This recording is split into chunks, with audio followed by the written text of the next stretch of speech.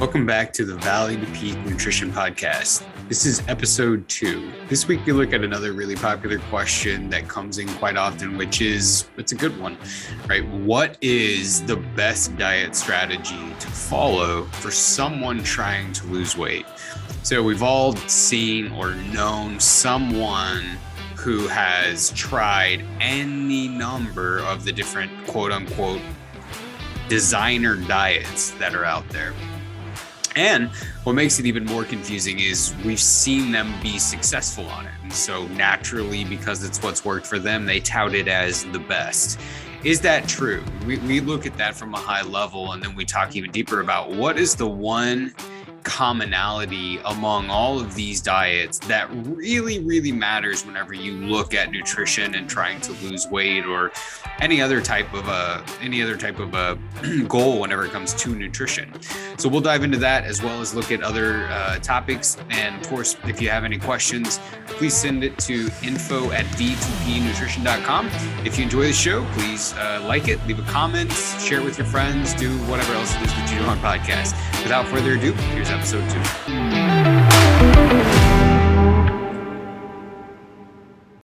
All right, welcome back to Valley to Peak Nutrition Podcast. This is the second of 2 recorded so far. The first one dove into fruit and not necessarily fruit, I guess, more of like sugar and added sugar and how do you go about avoiding it? And do you even really need to avoid it? Second question, the second topic to come up is, what's the best way to drop body fat? What do you think they meant by that? Because, you know, there could be a lot of different interpretations of how do you drop body fat. I think when people typically, I don't know, I guess mostly I'm talking to women that this comes up, but people just want to know how to get fat off. It might not be about nutrition or about a balanced diet. They just want to know how to get to a desirable weight or body, shape, size, whatever. So they want to do it quickly. It's again, not always based on keeping balanced nutrition, but they just want, I think most of us probably have an ideal body size or fit of clothing that we want. And I think that's people's main goal, and they want to do it as fast as they can. Yeah, what I read whenever I read that, like, how do I lose body fat? Somebody's asking, how do I lose weight? Someone's wanting to, lose weight and figure out, well, what's the best strategy? And even deeper than that, when they ask that, they're, 90% of the time when I have conversations with people about this, it's typically, what diet should I follow? Like, what blueprint, what of these fad diets is really going to be the best one? Because they all say they work, and they've all got pictures of people who have done them where it's worked, and you probably know someone who's done it and it's worked. And so it does create a tremendous amount of confusion. Now, this is going to go way deeper than this, but in a very, very, very simple terms, what is the best way to drop body fat? By reducing your calories in whatever manner you can consistently reduce your calories, meaning there is none of those fad diets that is better than another. And there is none of those fad diets that are going to make you lose weight quicker than another. Now, we can come back to that statement, but at the end of the day, when you put all of those diets in a pan of water, you turn the pan of water on, you boil it, and you boil those diets down, what is at the heart of them that actually makes them work? They all are an easy way for the average person to consistently reduce their calories. And so they begin to see weight come down. What do you think? That makes complete sense. There's not a question. I think you had a question. So there's so much that goes into that. But at the end of the day, like whenever you look at this from a research standpoint, research shows that some diets cause people to lose weight faster up front, but whenever you equate two diets at the end of a year, the weight loss is the same, meaning a lower carbohydrate diet is going to cause a person to lose nutrient stores in water. So you're going to see the weight come off quicker, but that doesn't necessarily mean that it's fat coming off. It means that it's just weight, right? When you jump on a scale, weight is comprised of your bones, weight is comprised of your muscle, weight is comprised, yes, of your body fat, weight is comprised of your nutrient stores, your water, all of those things. So when you get on a diet and you see the scale move, it's very important that you're analyzing, okay, is this fat loss or is this water? Is this nutrients? And if the diet's too aggressive, it could potentially be nutrients, water, and muscle, which is the last thing that you want to lose. Which ones are good to lose? I mean, I feel like it's probably common knowledge you don't want to lose muscle, right? Like how many people want to lose muscle? Fat seems to be the big one. How do you know which one you're losing? And how do you, like, I would feel like I hear the term water weight, some water weight would be okay. I feel like people often, after a week, I lost this many pounds in a week, it must be going well. How do you know if it's fat loss, water loss, another loss? Good question. So we have several, so every week, anybody who's working with Valley to Peak, they check in once a week.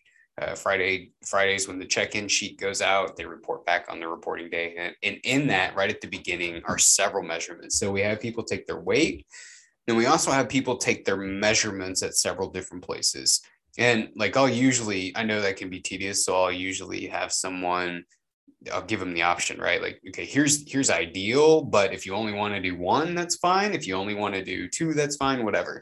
Those are at the waist, the chest, and the hips, and the thighs, typically. So it's not uncommon, and I'm thinking of someone right now who had been in the program almost 4 months and only lost 5 pounds. That would be defeating to anyone. But because we took these other metrics, we knew that our inches were 15 inches lost.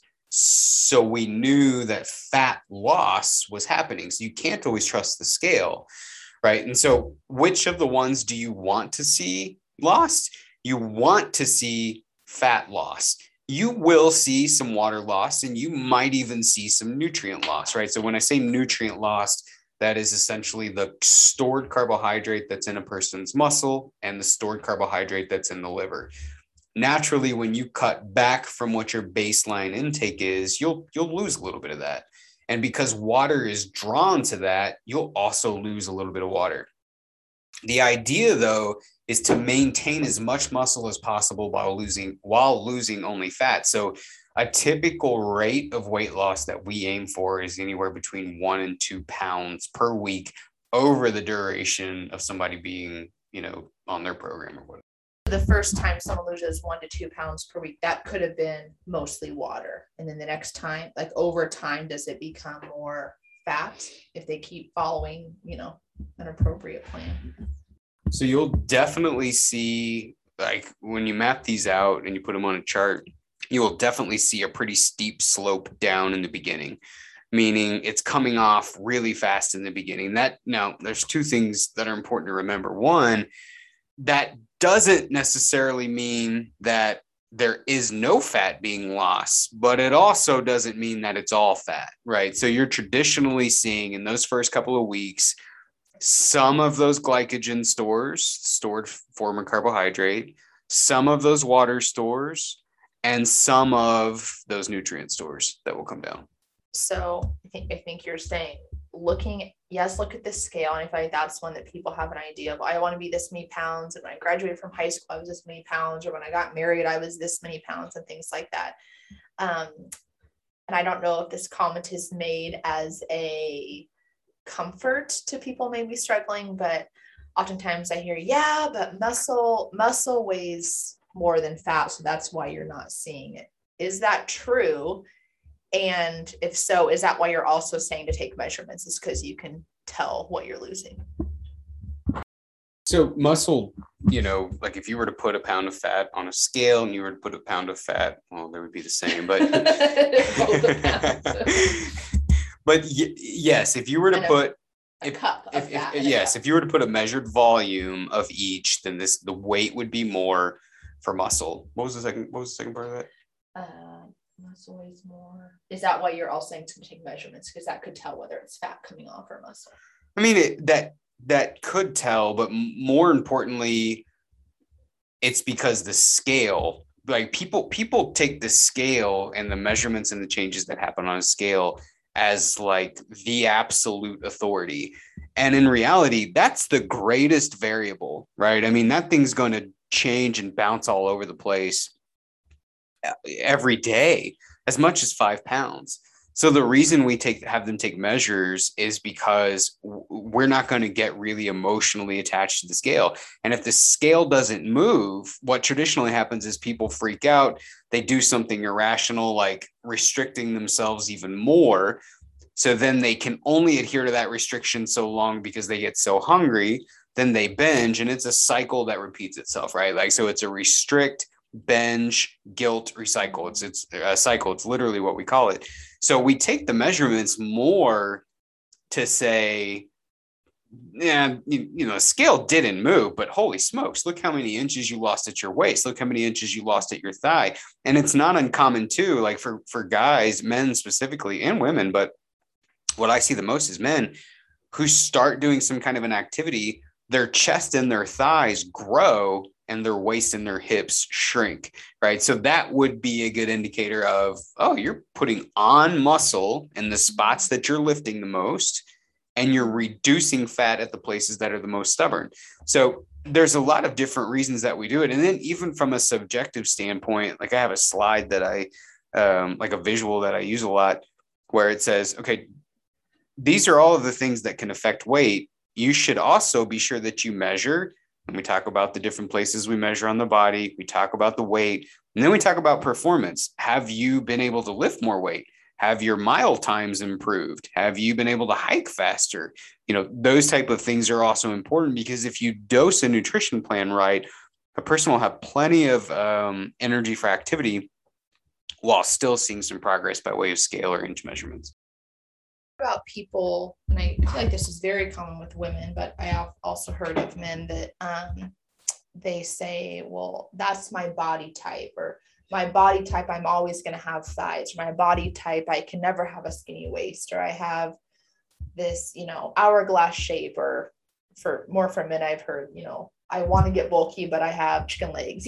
How does that come into play? I mean, are there places on the body or certain quote unquote types of people who cannot lose fat or weight at a certain place, that they'll never be, I guess, what they would consider thin somewhere specific on their body?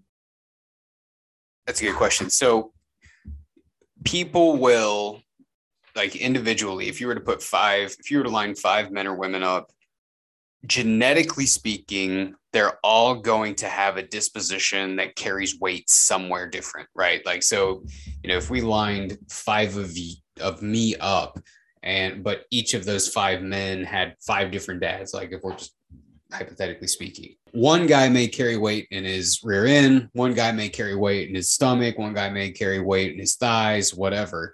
It's going to be a little more challenging for them to lose weight in that area. But this idea of, oh, well, I'm just big boned and that's why I tend to carry weight, is some sort of comforting lie we've told ourselves or we've been told. The reality is energy consumption versus energy expenditure, calorie intake versus calorie deficit, versus output, is what drives weight, right? And so for me, like one question people will ask a lot is, well, what weight should I be? Like what's my ideal weight? What should I aim for? And my answer is always the same. The BMI charts are garbage, so I wouldn't trust those. It's going to tell you that you need to be the weight that you were when you were 3. So that's impossible. But I think a good weight is struck when, number one, you weigh something that doesn't perpetuate or cause chronic disease being things like heart disease or diabetes or whatever, or you weigh a weight that allows you to do whatever you want freely, meaning you may have no chronic disease, but you can't keep up with your son or your daughter to go play at the park, right? Well, that means that your weight is too high and prevents your quality of life and could change. On the flip side of that, you may be able to play at the park with your kids until you're blue in the face, but your diabetes is out of control. Well, that means that we probably need to do something to bring your weight down a little bit to control the chronic disease. So I think this ideal body weight is somewhat subjective because, people always want to get leaner and leaner and leaner and leaner. And in reality, like there's nothing that says once you're able to do things you love, prevent chronic disease, there's nothing that says a weight way lower than that serves you any purpose. So I think that ideal body weight is to some degree subjective and dependent on the person, the type of life they want to live. You said that BMI charts are garbage. It's a little bit of strong language, especially because so many doctors use them. I think I know what you mean. I went into an appointment and they said, oh, your BMI, I checked your BMI, great. At the time I was thin. They said, oh, you're thin, healthy as can be. But I had at the time very high cholesterol. And what's the other? A1C? Yeah. A1C was super high. So in truth, that wasn't true.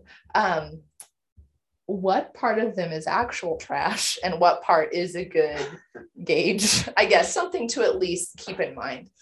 So the garbage part is several scenarios. If you have a guy, if you have a man or a woman even, right?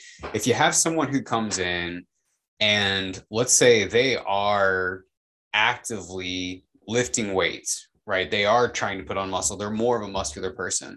The BMI chart is going to call this person obese, which gets documented in your medical chart as being, a BMI of obesity kicks in at a BMI of 30.0 and up. And then they start to class it between classes 1, 2, and 3, with class 3 being morbid obesity.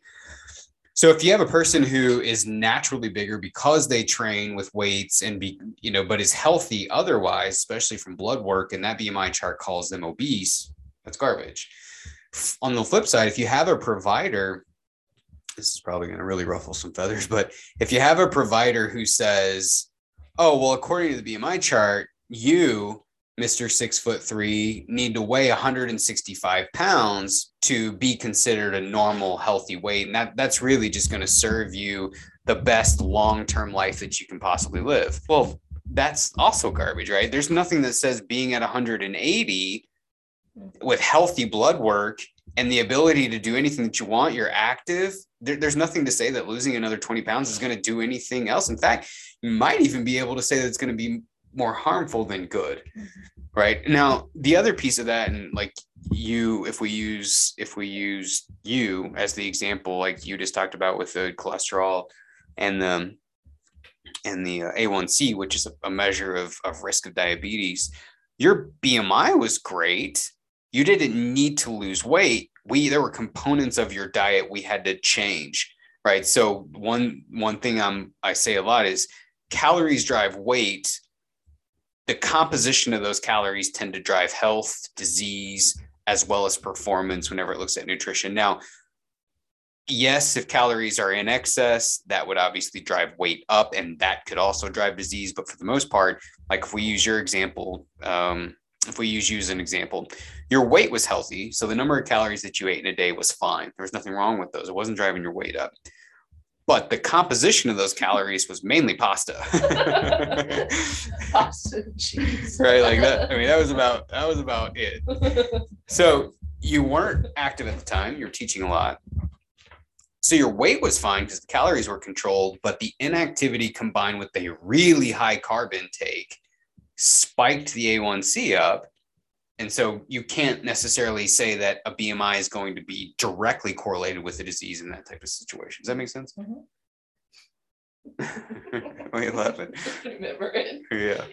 That was actually so funny story. This is the other reason I love this, because you're probably gonna get some insights into our relationship. But we were dating, right? We were dating at the time, just dating. I was still in the like try to impress you mode and all of that. And then you asked me, you were like, well, is there anything that I do every day that is like a nutrition atrocity? Boy, I was pretty apprehensive.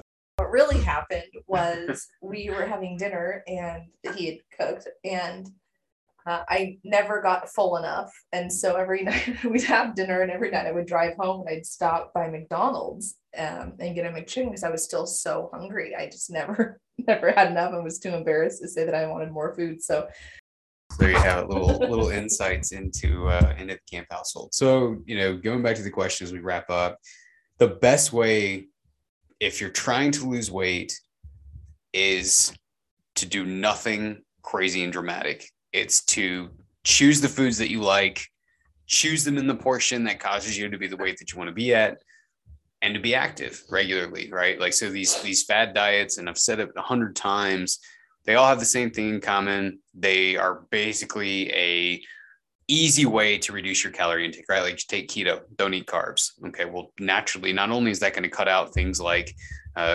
soda and potatoes, well, it's also going to cut out the butter, sour cream, bacon bits, and cheese you used to put on the potato. So naturally, it's going to reduce everyone's calorie intake without you having to track or anything like that. You have to find something that you can adhere to, because I will tell you this, the biggest thing is not the diet you follow, it's how consistent you are. So many people sabotage all of their weekly effort on the weekend as a reward for their good deeds during the week or on their cheat day, and never see any progress because of how much they tend to overdo it. If you're having to find cheat days, you're doing it wrong. You should be able to eat anything you want at any time in the right dose, and you can see your weight come down. So it's not just about the weight loss, it's also about management of that once you get it off. If you can't picture yourself doing something 6 months after you started, it's probably not for you, and you're going to have to find something else. It's always the dose that makes the poison. There's no good and bad foods. There's only good and bad amounts. Something I think I've noticed that when people are following a fad diet or wanting to lose weight, they want it quick, which we know doesn't always happen. But exercise is, I'd say, rarely, honestly, taken into account. How much does that affect fat loss or weight loss? Because, is a certain amount of exercise, does it balance it? Does it make it happen quicker? Is there something with metabolism that comes into, there's all these, buzzwords or whatever, but when partnered with exercise, I would guess nutrition is even more successful way to drop fat. But how much? Because some people, gosh, I quit eating this and I quit eating this, but I just hate it. Or, I hate that I'm not losing weight. Or certain fad diets will say, go with us, you don't have to exercise and you can lose weight. But is there, and how we were created, is there a way that exercise is designed to go with food to where it is more successful to be a healthy weight? First, we're just going to make this like topic 3. So this is going to be episode 3, because it's such a good question.